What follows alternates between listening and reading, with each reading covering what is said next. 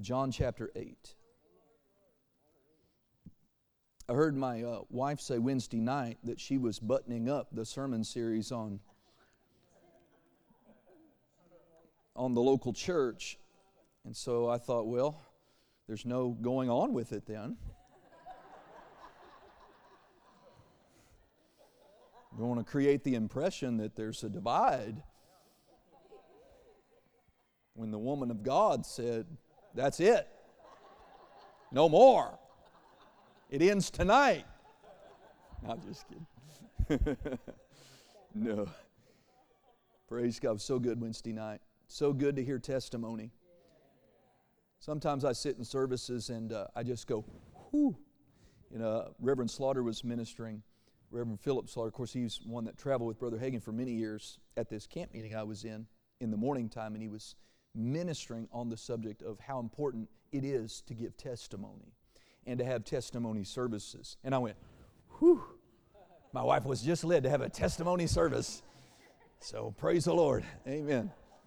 So anyway, but I very definitely believe that was led and prompted by the Lord this morning to minister to us on the subject of the healing of our bodies.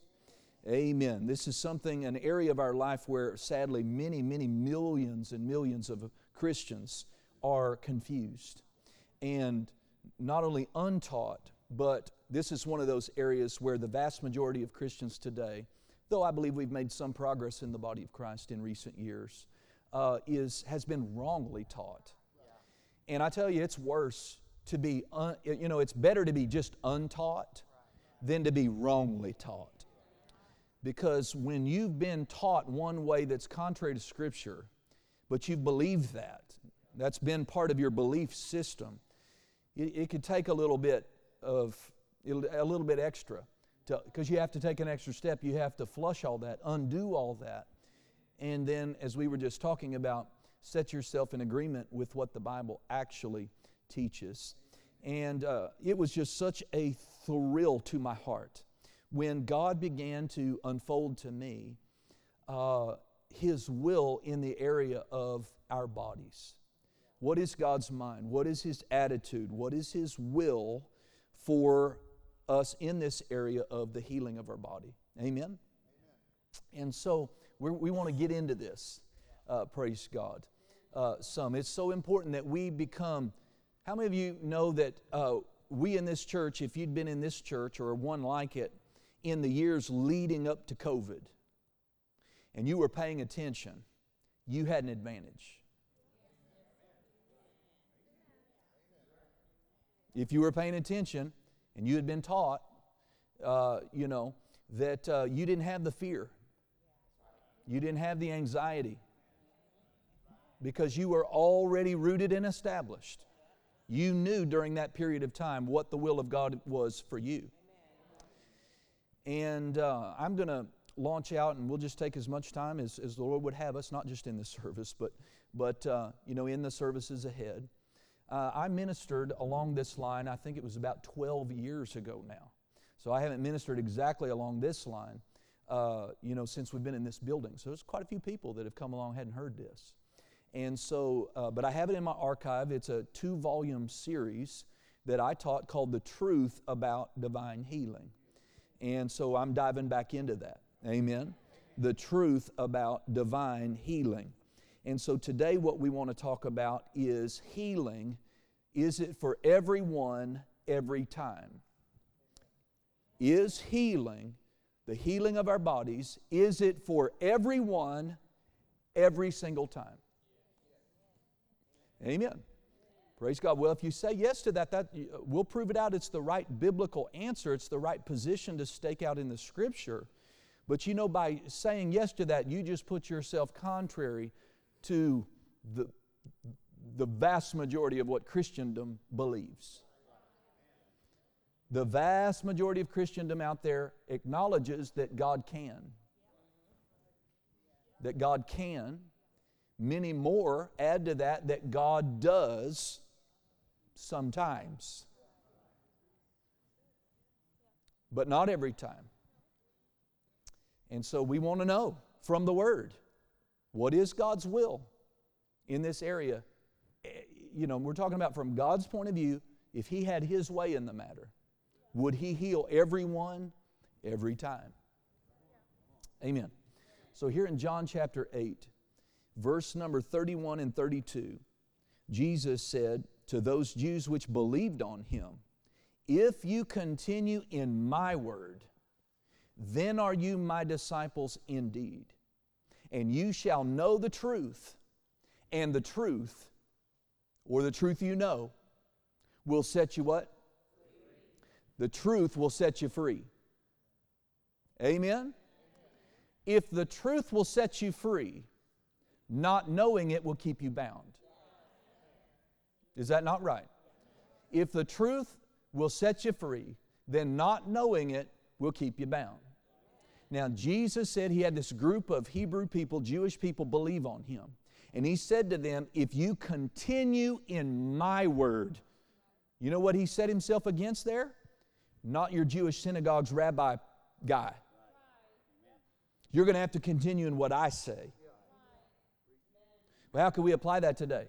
If you continue in my word, Jesus said, not what the denomination taught. Not what denominations teach. Not what you heard your childhood pastor say. But if you'll continue in my word, then you're my disciple. So going to a Christian church does not make you a disciple of Jesus. Only continuing in what He said will make you a disciple, a true follower of Christ. And if we're going to be real disciples of Jesus Christ, then we have to be willing to go with what He said, amen, irregardless, at any cost, to what anyone else might say. Amen. I don't care if they have a collar on. I don't care if they have a cross on. I don't care how many PhDs. I don't care how many theological degrees they have. I do not care. That going with what they say does not make you a disciple of Jesus. What did the Master say? Now we know it's not just the exclusive words of Jesus, that's paramount, but we know this includes the Word of God in its completeness. Amen? How do we know that? Because in John chapter 17, verse 17, Jesus said, "Sanctify them," His disciples, "by your truth. Thy word is truth." Amen? So the truth that's going to set us free, that makes us disciples of Christ, is all of the Scripture, all of the Word of God. Jesus is the Word, is He not? In the beginning was the Word, and the Word was with God, and the Word was God. Amen? Praise God. So are you interested in knowing the truth? Are you willing to have a sacred cow kicked over? You know, the Bible says, I think it's in Mark 8:17, somewhere around in there, He said to people that were being tripped up, your tradition is rendering the Word of God of none effect. Just cancels it right out. Just robbing the Word of God of its power. So we have to be willing to evaluate how much of what I believe today about healing is religious tradition and how much of it is the Word. And the portion that we've been taught that's right of the Word, we keep. But the portion that we find out is religious tradition, we flush. Not everybody's willing to do that. Amen? Some people just want to fight you over what they were taught. You know, in the church that I participated in, my first church that I really was on any level a part of, they taught that God heals, but not everybody. They taught that God, He can heal and He does heal according to His will. And so what faith meant to them was simply trusting the outcome to be God's best. That those He chose to heal, glory. And those He chose to withhold healing from, we trust that God knows best. And every time I heard it, I was pricked on the inside. Something was scratching me. on the inside. And then at times we had testimony service in our church. And people would get up and they had cancer diagnoses. And they would get up in testimony services and say, I found out this week why God gave me cancer. And when I heard those, I'm not attacking them, I'm just saying, when I heard that, I was bothered. I was grieved on the inside. I had no teaching. Right? I mean, I should have just swallowed it mentally. I mean, just many people do. But on the inside, see, we all have the Holy Ghost on the inside if we're born again. And He is the Spirit of truth. And He has been sent by God to lead us and guide us into all the truth. And when you hear something's not right, He won't bear witness with it. There'll be some on the inside of you who says, that's not right. But you have to pay attention. At the same time, you may come in, like this morning, and hear something that is true, but it goes totally contrary to what you thought, and your mind goes, it wants to kick it out. But on the inside, the Holy Ghost is bearing witness. He's saying, listen, shut up, be quiet. He's telling the truth about it. Right? Like a thirsty dog at a fresh water bowl. Yeah, that's right. You have to pay attention to the witness and the leading of your heart and follow that. Amen? And even though, by following the witness of the Spirit will help you overcome everything you don't know. From the moment you're born again, the babiest of Christians can be divinely protected from everything false, everything dangerous, everything erroneous, if they'll just learn to trust the witness of their Spirit. Amen? It's critical, it's vitally important to learn and to grow and gain knowledge. But even while that's happening, if you'll learn to follow the witness of your Spirit, amen, He'll protect you from erroneous teaching. Don't sit there and stubbornly watch a Christian TV preacher while your heart is bothered. That's how you get messed up. Amen? That's how you get confused. So let's go over to John chapter 10. John chapter 10. Amen. John chapter 10 and verse 10. Now this is a dividing line. This is a scripture you must have down in your heart. You must know. And like a plumb line, right? This is the test kit for every belief system that you want to have. Amen? Glory to God. Okay, so in verse 10, John 10, verse 10, Jesus said, the thief cometh not. Well, evidently, He's not the thief, because He's warning us about the thief. It's a reference to the devil himself. The thief cometh not, but. So he only comes to do what? To steal and to kill and to destroy. If someone's body is being killed, destroyed by cancer, who did it? The thief did it. I said the thief did it. The thief only comes to steal. So in the physical arena, he wants to come and he wants to steal your health. Your health and your strength comes from God.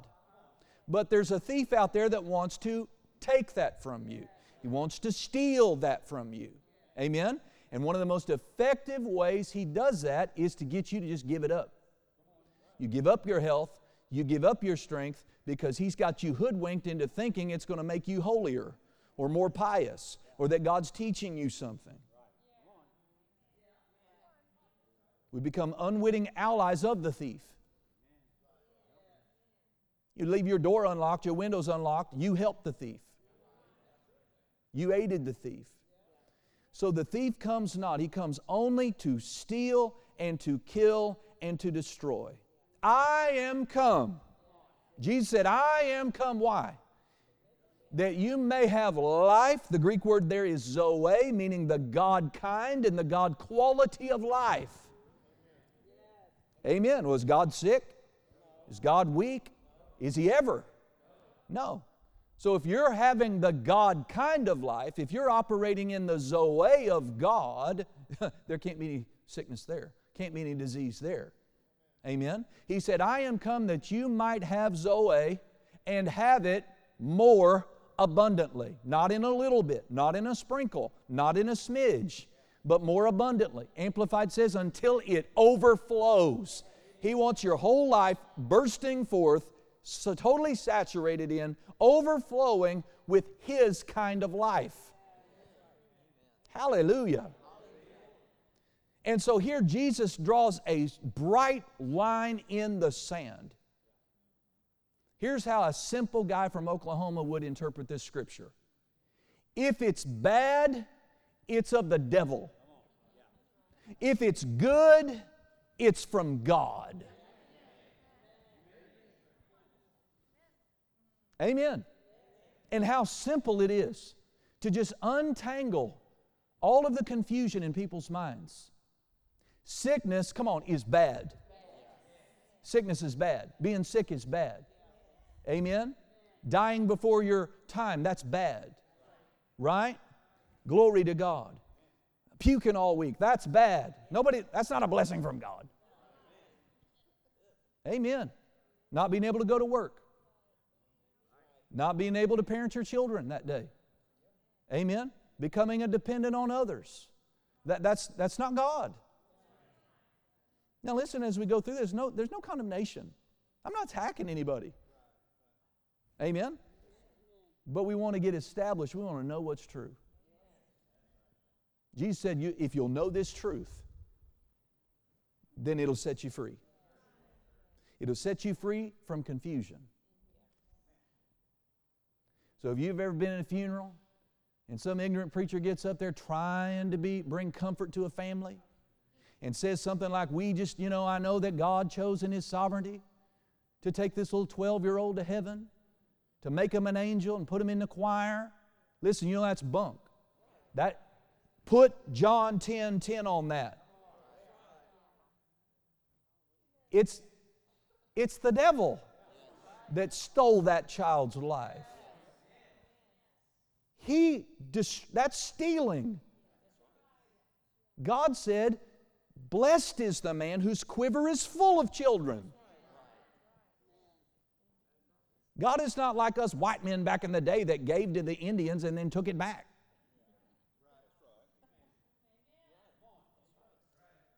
God is not a man that He should lie, nor the Son of Man that He should change His mind.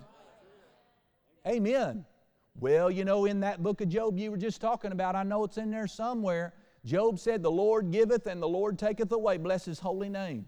Well, yes, Job said that, and a few chapters later, God shows up in a whirlwind and said, who are you to say things about me that are not right? I mean, you should read that again. God just lets this go on. Job and his three friends talk out of their head, talk out of their pain, talk out of their emotions. And if it's absolutely true that Job was perfect, he was just perfect. He didn't make any mistakes. I want to ask you something. Why did God make him repent? Why would God make a perfect man repent if he was perfect, he was flawless, and he didn't do anything wrong, but God and the devil were just using him as a bet? God would not and did not heal Job until he repented. You go read it. That whirlwind shows up, the voice of God, when God shows up in front of Job. He says, I've had enough. I have been listening to you and your friends say all this. And he said, I want to hear from you. I'm demanding an answer from you. Where were you when I laid the foundation of the earth? Where were you when I put Orion and the constellations in the sky? Where are you to make yourself out to be righteous and me to be unrighteous because of what you're going through? You have said things about me that are not right. Repent. He goes, oh my God, yes. What do I know? I repent. God goes, great. Now go pray for your friends. I'll heal you and I'll heal them. And God blessed Job with double what he had before. So don't tell me this is a religious, wrong teaching that's been in the body of Christ for decades and decades and decades that people have and preachers have used to rob men and women of God of their faith in God as a healer. Job opened a door for the devil to strike his life, and he did. Job said, the very thing that I feared, it has come upon me. Amen. Job was in unbelief and fear about his children. Yeah. Amen. And it says so plainly, it was the devil that struck Job with those boils. It was the devil that killed his children. It was the devil that took his prosperity, not God. Not God. It was God that healed him. It was God that blessed him. It was God that restored him. We've got to think right about these things. God is good and the devil is bad. Healing, is it good or bad? Sickness, is it good or bad? Then the devil is behind the sickness and God is behind the healing. This stuff is not hard. Amen? On behalf of ignorant, unbelieving preachers everywhere, I apologize for how many people died believing this stuff about Job. I don't care what you want to believe about Job. Job didn't have a covenant. Not like we have. We have a covenant. We have a blood-bought, blood-ratified covenant. Glory. Job was not in Christ. We're in Christ. Job was not seated in heavenly places. We are seated in heavenly places. You are not Job.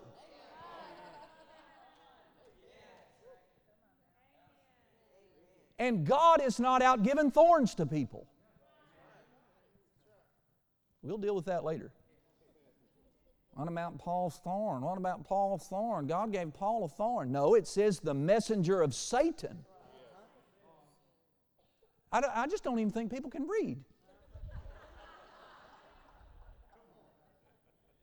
It says because of the abundance of the revelation that God was giving to Paul, a messenger of Satan was given to him.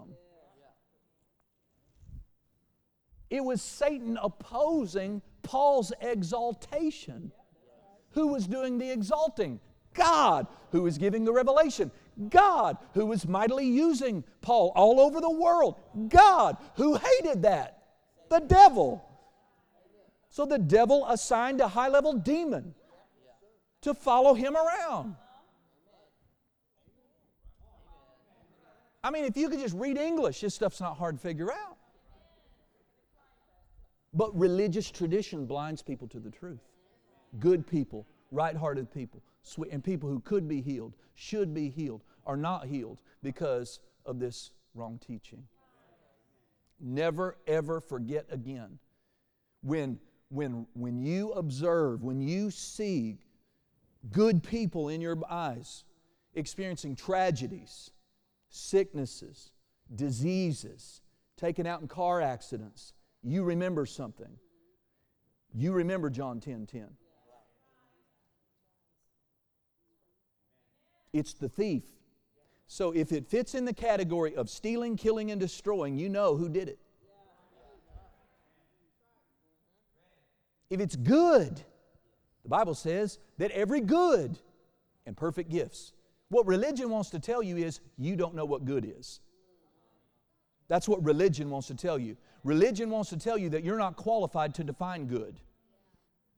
Religion wants to tell you and get you to believe that sometimes getting cancer from God is good. Listen, you got to lay down your intellect, your brain at the church door to believe bunk like that. I wouldn't serve a God like that, would you? I just wouldn't. I would not serve a God that gave all those little children at Jude's Hospital cancer. I just would not serve Him.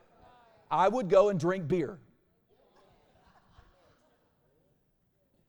I wouldn't be here this morning. On 4th of July weekend, I'd be at the lake getting drunk somewhere. Pastor, you shouldn't say. I'm just being real about it. Y'all think that kind of stuff anyway. This is just the way I think about it. If it's not true, if the words don't mean anything, if God's retired and He really doesn't care about us, then I'm sorry. I just, if I can't trust the book, if what the Bible says about healing that we're going to get in, if we can't trust that, what makes you think you can trust John 3:16? What makes you think that? What makes you think there is a book of life that's got your name in it? I mean, if you can't trust the words, you just can't trust the words, I'm out. I'm out. I spent the first years of my life in Christianity trying to prove the Bible wrong. I'm trying to find an escape clause.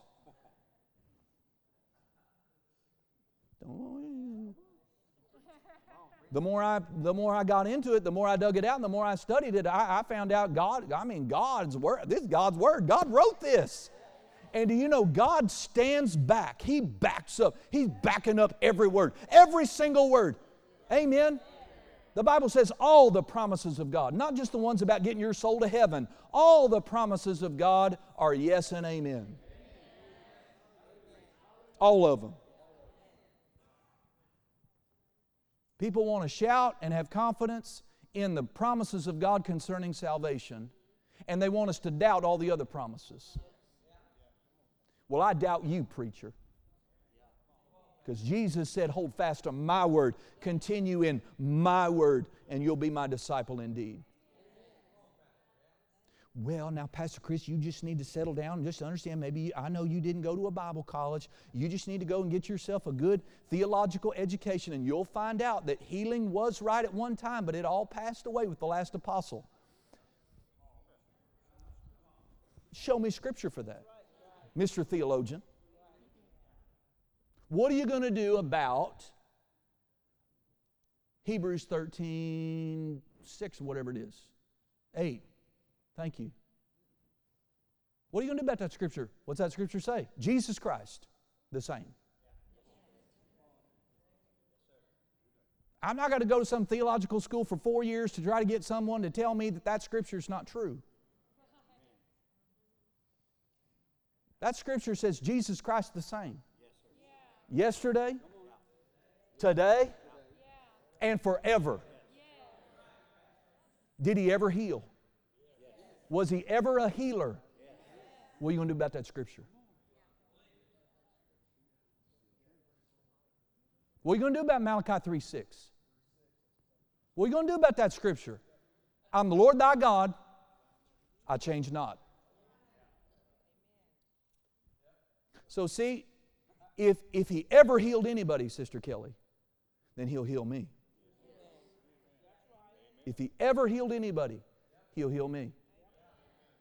If He ever intervened for anybody in the physical realm, He will intervene for me. If that is not true, then God is a respecter of persons. We would just have to accept that. That God, and what does that mean then? That there are Scriptures in the Bible that are not true. Because the Bible says in multiple places that God is not a respecter of persons. So all things being equal, if He'll heal Dakota, He has to heal me. If He'll deliver David, He has to deliver me. If He'll pay Amber's bills, He has to pay mine. All things being equal. If He's not, if He's arbitrarily willing to pay her bills but not mine, then He's a respecter of her and not me. And those Scriptures are false, which means, guess what? Let's go to the lake.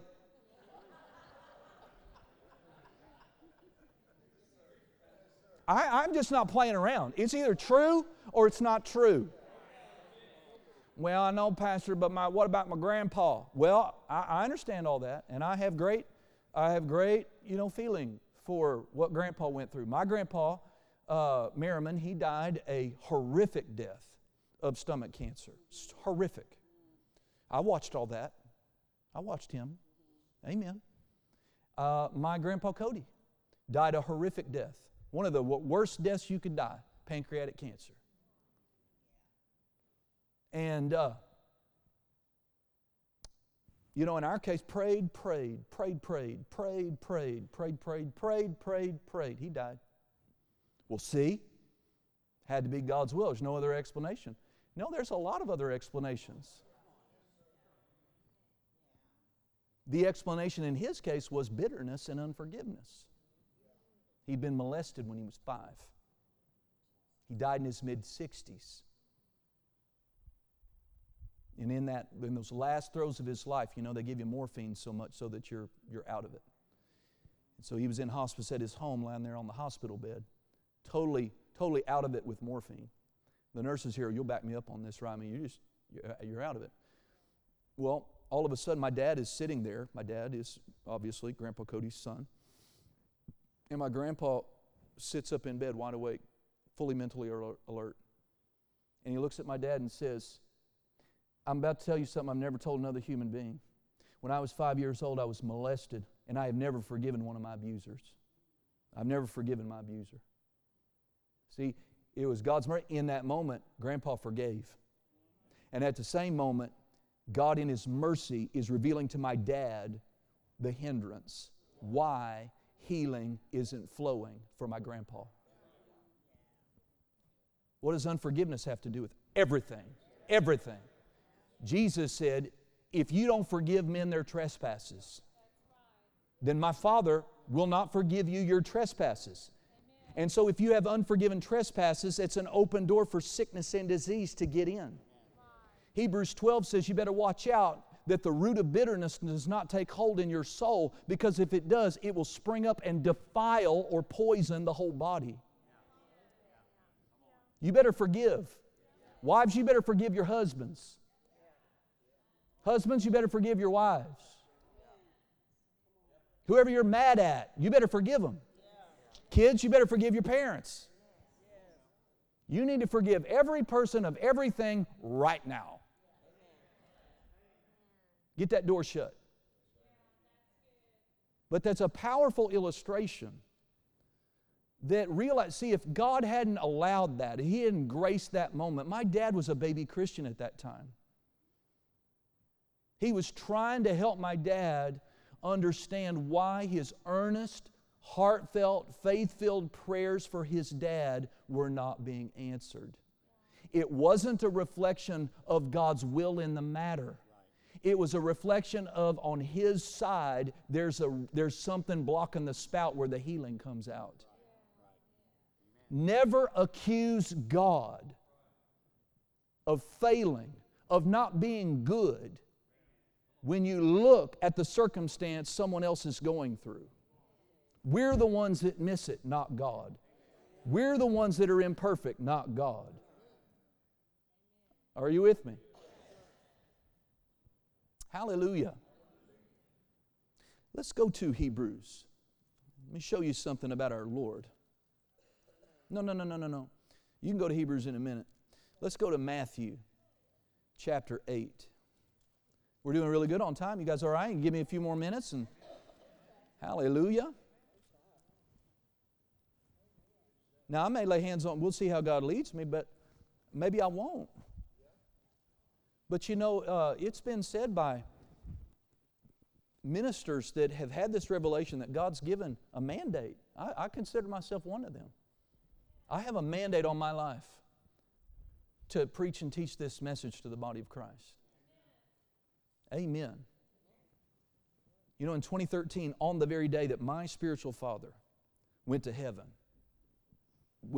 just a few hours before I found that out, the word of the Lord came to me and said, I don't want you to, I was preparing to minister on healing in a service. We were having monthly Friday night healing meetings during that time. And Dad Dufresne died on a Friday. And so I was up here, and I was studying to go a certain direction in my message on healing. He said, I don't want you to go that way. I want you to minister on the gifts of healings, 1 Corinthians chapter 12.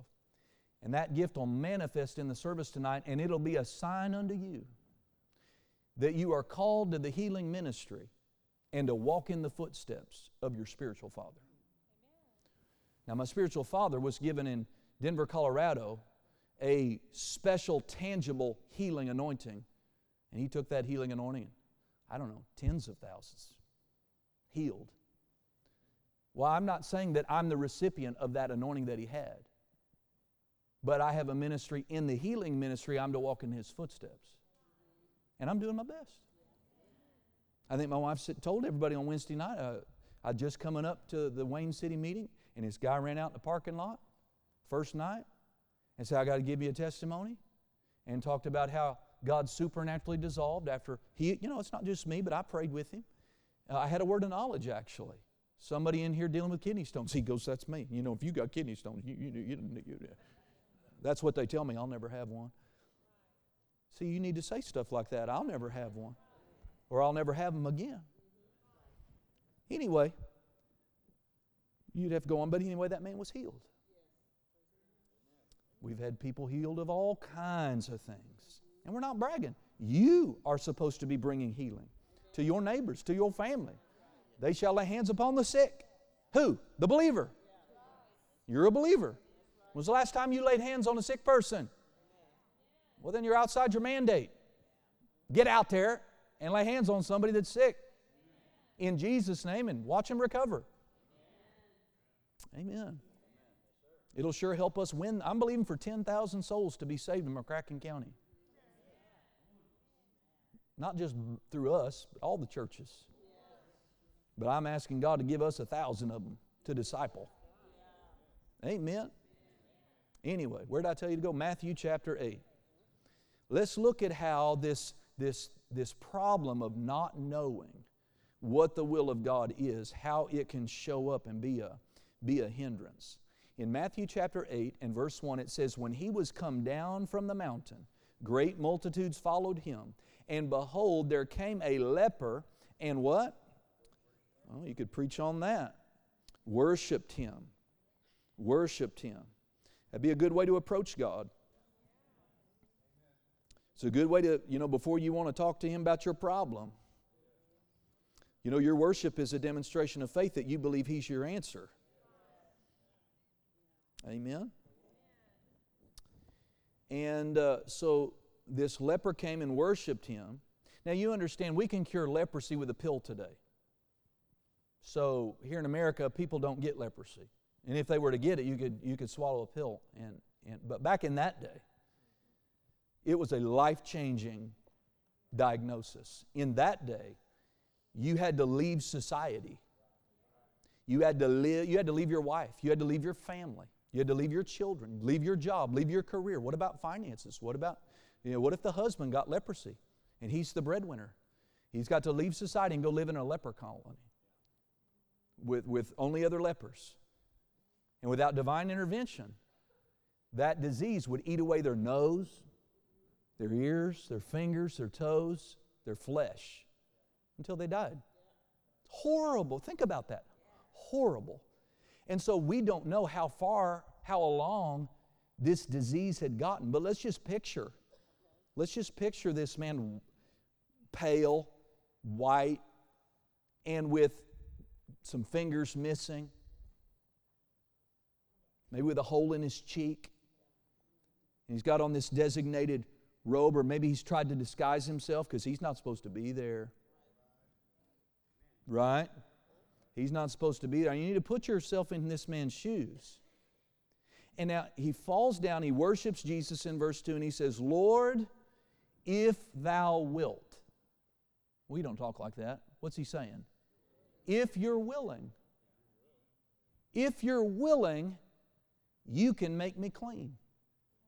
What was preventing him from demonstrating a bold, confident expectation that he would receive healing? He was uncertain. He did not know what Jesus wanted to do. Well, Jesus, his response left no hesitation. He didn't say, hold on a minute, I got to go pray about it. He didn't say, how faithful have you been to synagogue? He didn't. It says, and Jesus put forth His hand and touched him. Can't imagine. Think about how long it might have been since he'd had a human touch. You think about that. What that would have meant to him. I don't know if you've watched the Chosen series. I've not watched them all, but you should. I recommend them. I think they're just wonderful. Well, I don't disagree. What? Stop it. Nobody's perfect. Amen. But we watched that one. I did, where the leper comes up, and the disciples are freaking out. Right? They do not want Jesus. They see the leper coming. Right? And so come on, in that day, think about the mentality. Do they want their teacher, their rabbi, to interact with this leper? No. They don't want to get it either. And so in this episode, it depicts Jesus, and they are trying to get Jesus. They're screaming at the leper, stop, stop, stop. Because if they were walking around, you couldn't get within a certain distance, and they had to walk around going, unclean, unclean. How would you like to have to walk around all you want's an apple at the market, and you got to walk around going, I'm unclean, stay away from me. It's terrible. You think God's trying to teach this man a lesson? Come on. Where's your heart? No. No. But I love this. Jesus didn't say, stop right there, I'm going to pray for you. I think I'll declare this one.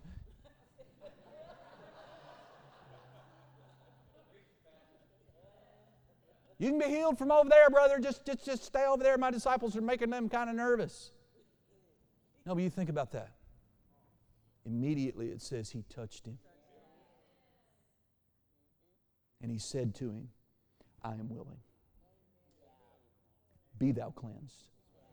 And immediately the Bible says his leprosy was cleansed. Now, Jesus saying to this man, I am willing, settles it forever for every man. It settles it forever for every man. Why? Because of what I just mentioned. If all things are equal, and I've got leprosy and the man's got leprosy, and he says, I am willing to him, but not to me, what is he? He's a respecter of persons, which means the Bible's not true, which means all this is for naught. I'm trying to minister this to your heart. If Jesus said, his answer of I am willing to that man answers it for every man. Now go to Hebrews. Let's establish this thought, and then we'll either minister or dismiss whatever the Lord has us to do next. Amen? Because thank God for a local church, because you can come back. Amen? Hebrews chapter 1. And if I could have that in the Amplified Classic Translation, please. Up on the screen. Hallelujah. Y'all getting anything? Say, Pastor, I heard this before. Good. You're privileged. But Peter said, I'm going to stir you up by reminding you. We need to be reminded. There's more plagues coming down the pike in these last days. And isn't it wonderful to know that when that breaks out on the world, that it's not for me? Whatever's coming down the pike, COVID was not for me. Nope. Not His will. And thank God it's not the Father's will for any man. But our faith and our expectation, our thinking needs to be in harmony enough with God so that He can get healing to us. So I want you to think about, we're here in Hebrews 1, think about what we just heard Jesus say to the leper, I am willing. I want us to see something about the person of Jesus on the earth. One of the mandates why He came, okay, is revealed in Hebrews chapter 1 and verse 1. And so I'll just read it from the end. In many separate revelations, each which set forth a portion of the truth, and in different ways, talking about in times past, God spoke of old to our forefathers and in the prophets. So He's saying in times past, God spoke to humans through the prophets, right? He spoke through Moses. He spoke through David. He spoke through Isaiah and Jeremiah and so forth, right? But in the last of these days, He has spoken to us.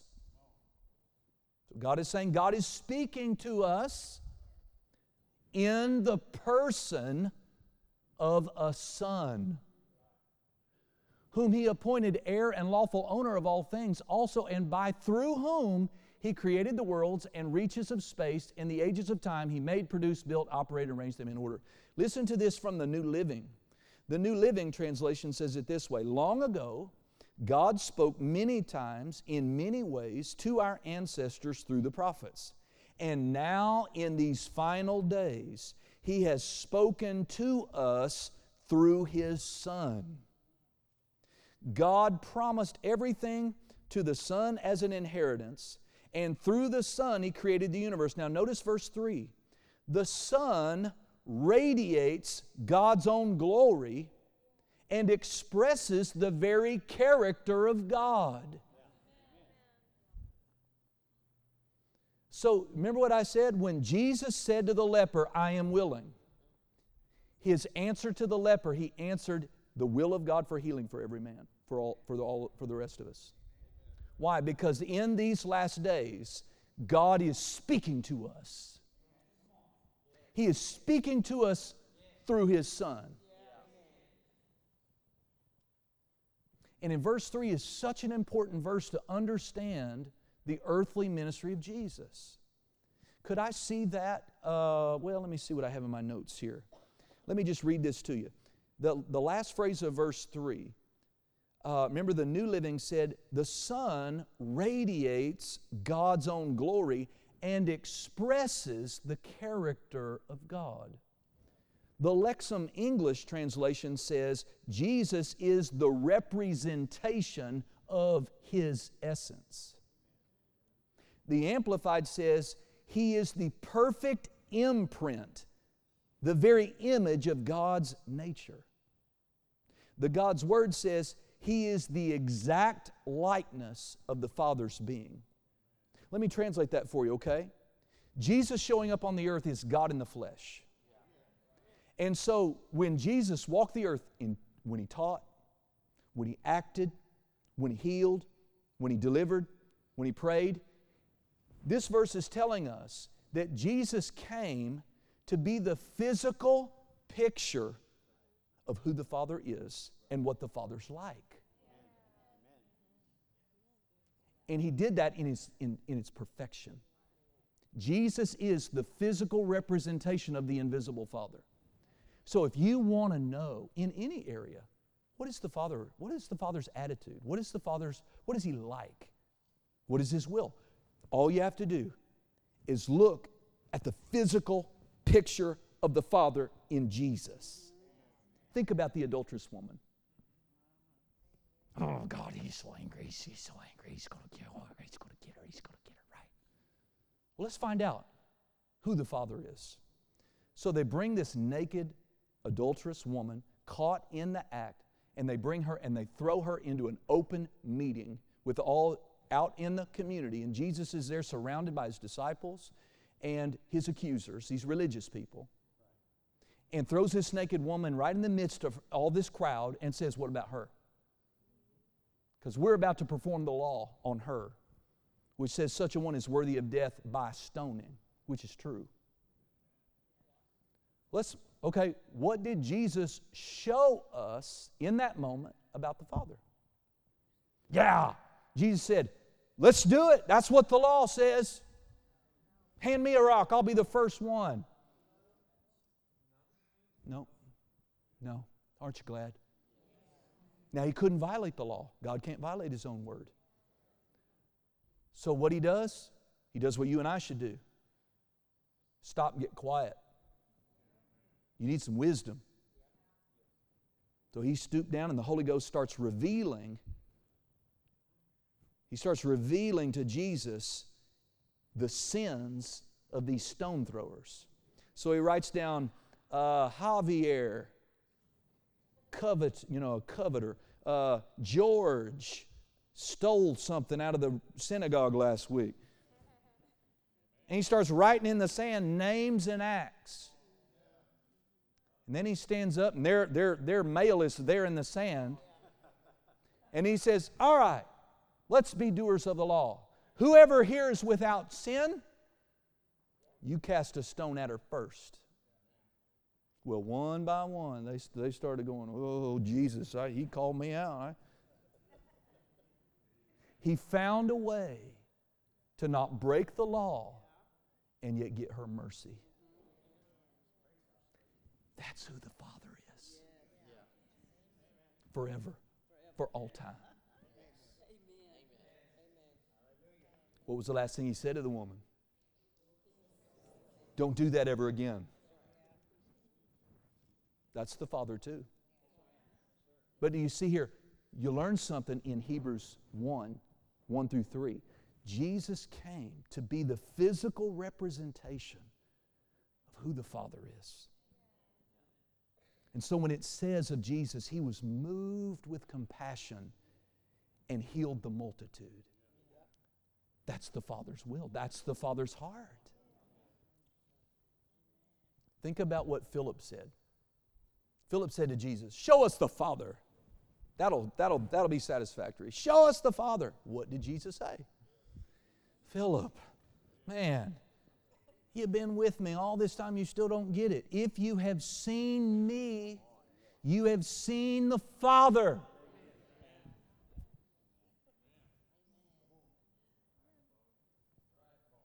So when we see Jesus healing the sick, He is showing us the Father. And does the Lord change? We'd have to throw away our Bible to believe that. Is Jesus Christ the same? If He's not, we have to throw our Bible away. Find some other way to God. I just want to minister this to you, and then I'm done, I promise. This is a collection of healing scriptures, passages in multiple different translations. And so I won't give you, I'll just try to breeze this, but just relax a minute. We're about done. Let these words minister to you. Lord, if it is your pleasure, you have the power to make me clean. It is my pleasure. Be clean. Lord, you can heal me if you want to. I do want to be healed. If it would please you, you are able to cleanse me from this otherwise incurable disease. And he no sooner applied to Christ with his faith, but he effectually answered it, and touching him with his hand said, with the majesty and authority of a God, I am as ready as faith can be. I will. What you have asked is granted. I say unto thee, be thou clean. And so powerful were his words that the man in that very instant was cleansed of his leprosy. He spoke and it was done. He said, let it be so. And it was so. God. A leper approached, paying homage and worshiping him repeatedly, saying, O Lord, Master, if you should want to, you are able, and continue having power to at once cleanse me. Jesus said, I am habitually wanting to. Be cleansed at once. Sir, if you really wanted to, you could heal me. I really do want to. Be healed. And that quick, his disease was gone. Master, if you want, you can make me clean. I do want to be clean. Lord, if only it were your will, you could make me clean. It is my will. Be clean. Master, if you want to, you could heal my body. Jesus reached out and touched him, saying, I want to. Be clean. There was a leper who came and knelt in front of him. Sir, he said, if you want to, you can make me clean. Jesus replied to the leper and said, of course I want to. Be clean. Lord, I know you can make me clean if you are willing. I am very willing. Be clean. Isn't this good? If only you are willing, the leper said, you are able to make me clean. I am willing. Become clean. Sir, if you have the will, you have the power to cleanse me. Jesus said, I have the will, be cleansed. Last one. This is the Weiss translation, perhaps one of my favorite. Master, in the event that you may be having a heartfelt desire, you are able to cleanse me. And having stretched out his hand, he touched him, saying, I am desiring it with all my heart. Be cleansed at once. And immediately his leprosy was cured and was cleansed away. I just wanted you to hear the Father's heart. Leprosy, diabetes, headache, lump, bump, it don't matter. Fever, cold, COVID, it don't matter. Busted out joints, heart ailments, liver disease, it don't matter. He wills it with all of his heart. And the next time the thief tries to deliver a sickness pain package to your door, you call him out for what he is. You recognize him as the thief of your health and your strength. And you know that this Jesus is your Savior. He's your healer. He's your mediator before the Father. And if you'll just use the name of Jesus against that pain, against that disease, never doubt again, friend. Never doubt again. He wills your healing with all of his being. He paid for it. He carried it. And Lord willing, we'll go further and we'll establish. I'll show you next Sunday. Praise God. Next opportunity I have. That when Jesus paid the price for our sin, I want to show you in the Scripture, He paid the price for your healing. Amen. Amen. Well, you could zip up your Bible. Praise God.